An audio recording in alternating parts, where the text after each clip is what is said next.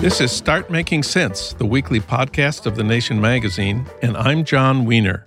Naomi Klein on the Green New Deal.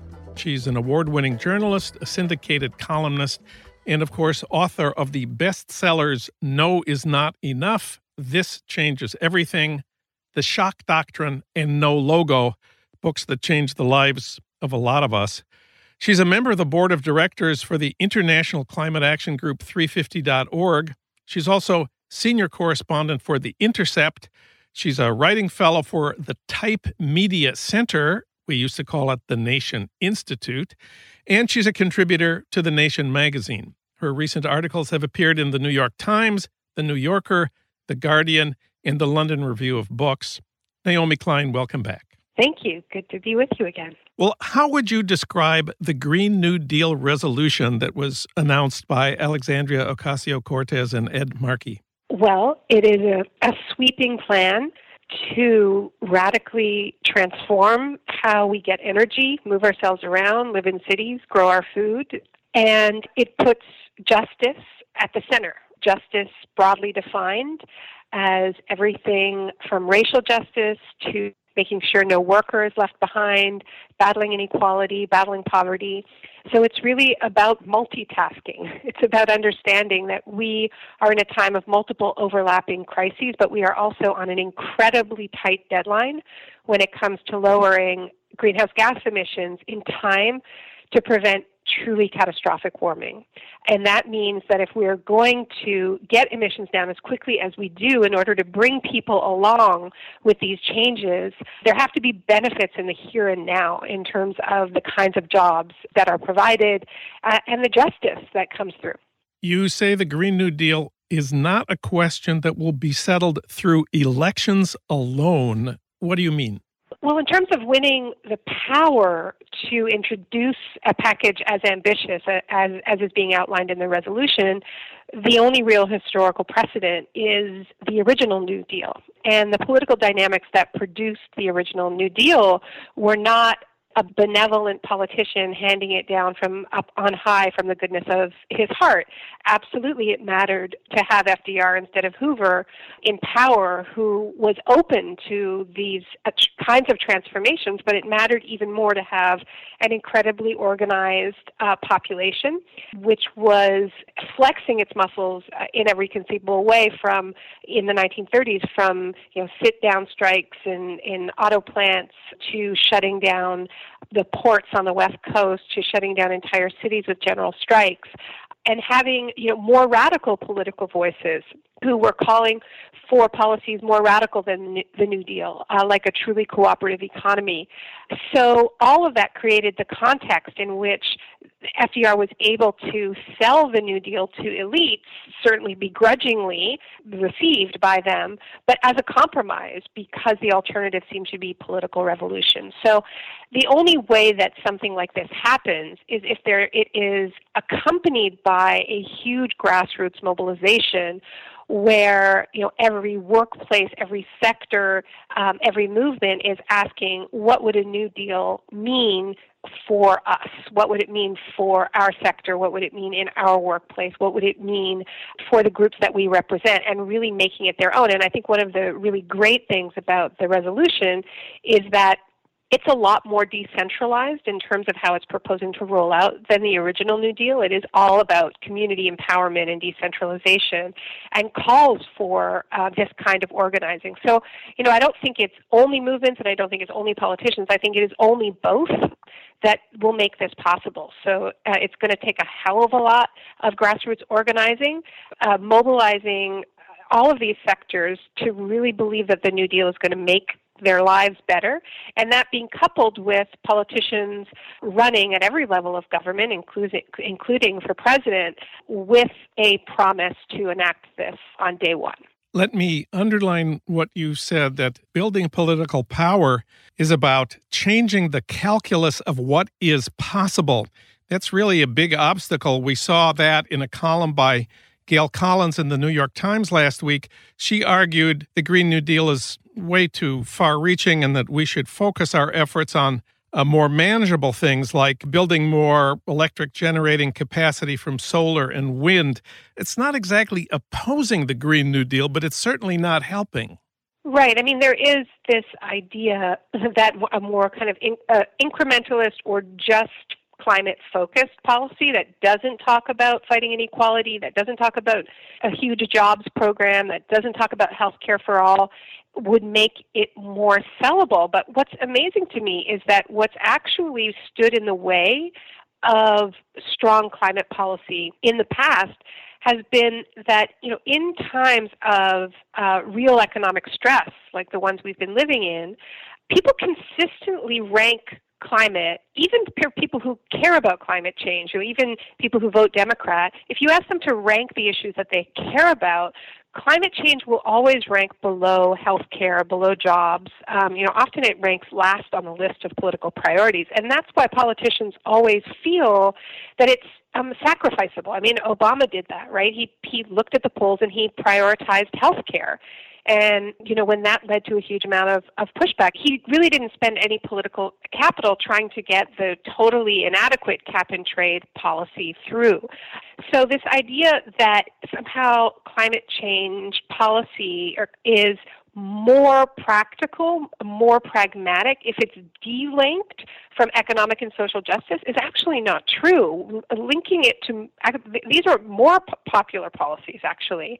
And then the other thing that stands in the way when politicians actually do introduce climate policies is often that if they don't prioritize justice, they're actively unjust. And if we want an example of what that looks like, we can look to Emmanuel Macron in France, where Macron, this very neoliberal president, introduces a tax cut for the very, very rich at the same time as he introduces a carbon pricing scheme that increases the cost of life for working people. And lo and behold, then you have an uprising and indeed rioting in the streets with the Gilets jaunes movement, the Yellow Vest movement, precisely because there is this split where, as one of the protesters put it, a split between the politicians who care about the end of the world when we have to care about the end of the month, right? Yeah. So I think the brilliance, really, of a Green New Deal framework is that it doesn't ask people to choose. It says,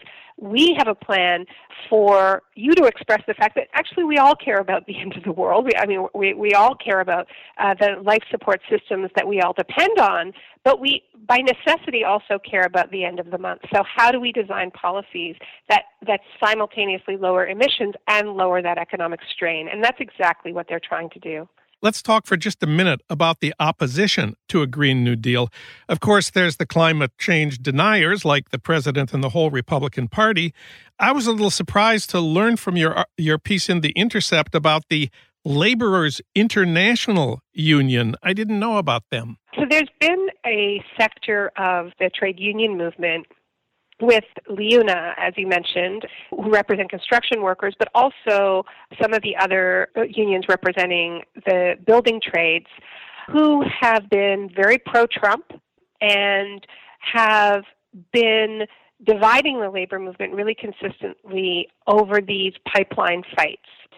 They came out very strongly against the unions that had supported the movement against the Keystone XL pipeline.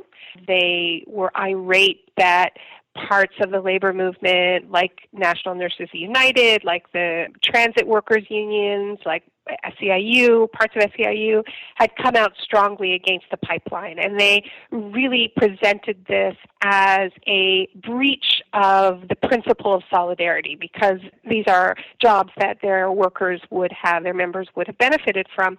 Then it got even uglier in the fight against the Dakota Access Pipeline and Standing Rock, where even after the most extraordinary, brutal repression and the attack dogs and the tanks and so many protesters being injured, LIUNA came out attacking the demonstrators and attacking the unions that were standing with them.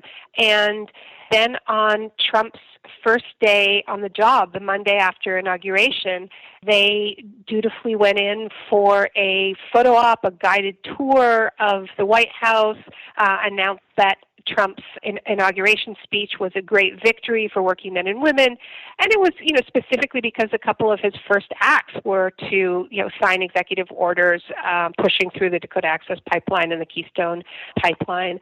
So this is a real split, and so far they have been, this relatively small bloc within the labor movement has been really on the attack. And what I argue in my piece is that it's time for the rest of the labor movement to fight back, to take them on. It's time for their own members to fight back, and I think vote out these bosses who are not representing them and are in fact standing with industry and are not standing with workers, because the Green New Deal, they've come out attacking the Green New Deal, which has some of the best provisions for specifically union protection, a federal jobs guarantee that would ensure that any worker who lost their job in one of these trades as we decarbonize is able to get a job at the same salary and benefits level, which has been something that's really been missing from the discussion of green jobs up till now, is that we don't just need any old jobs. We need jobs that are as good as the jobs that are being lost in the fossil fuel sector. And so this is really taking that head on. And so if LIUNA is still attacking it anyway, then really they should be treated as an arm of the oil and gas industry, which is what they have become. One of the unions that you really like is the Canadian Union of Postal Workers.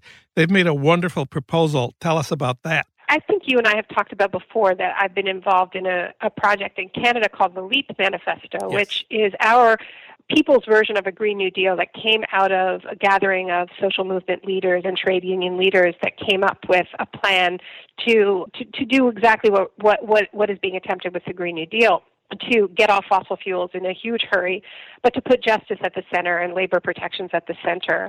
And after the LEAP Manifesto came out, our team worked with that union at their request to come up with a plan to apply the principles of the LEAP Manifesto to the post office, which at that time was facing a very real prospect of being privatized and radically downsized. And so rather than just saying, well, we want to keep things as they are, despite the fact that how we tend to send mail has been, radically changed by Amazon and by courier services, they said we want to change this service that has been at the center of communities for so long, and we want to now be at the center of a transition off of fossil fuels. So we want to have postal banking, we want to have solar panels on the rooftops of every post office, we want a charging station outside, we want a fleet of vehicles that are all electric and all made domestically, and we want to not just be delivering the mail, but be delivering locally grown produce, checking in on the elderly, being part of the caring economy. It's really a radical plan that's being championed by a really unabashedly progressive union, and that's the kind of thing that, coming to where we started, that's what it means to make the Green Deal your own, right? That's what we need to be happening from teachers' unions, nursing unions. We need every organized workplace to be getting together and imagining what their workplace would look like if they took rapid decarbonization seriously. And, how could it improve lives? How could it lead to a fair economy? And, we see right away that it certainly is in conflict with the logic of austerity that so many of these workplaces, have been facing. Naomi Klein wrote about the Green New Deal for The Intercept. Naomi, thanks so much. It's great to have you on the show. Thanks so much, John. Take care.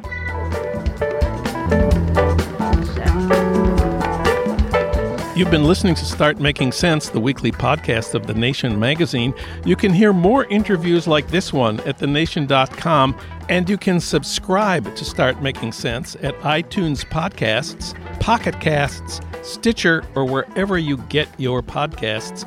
I'm John Wiener. Thanks for listening.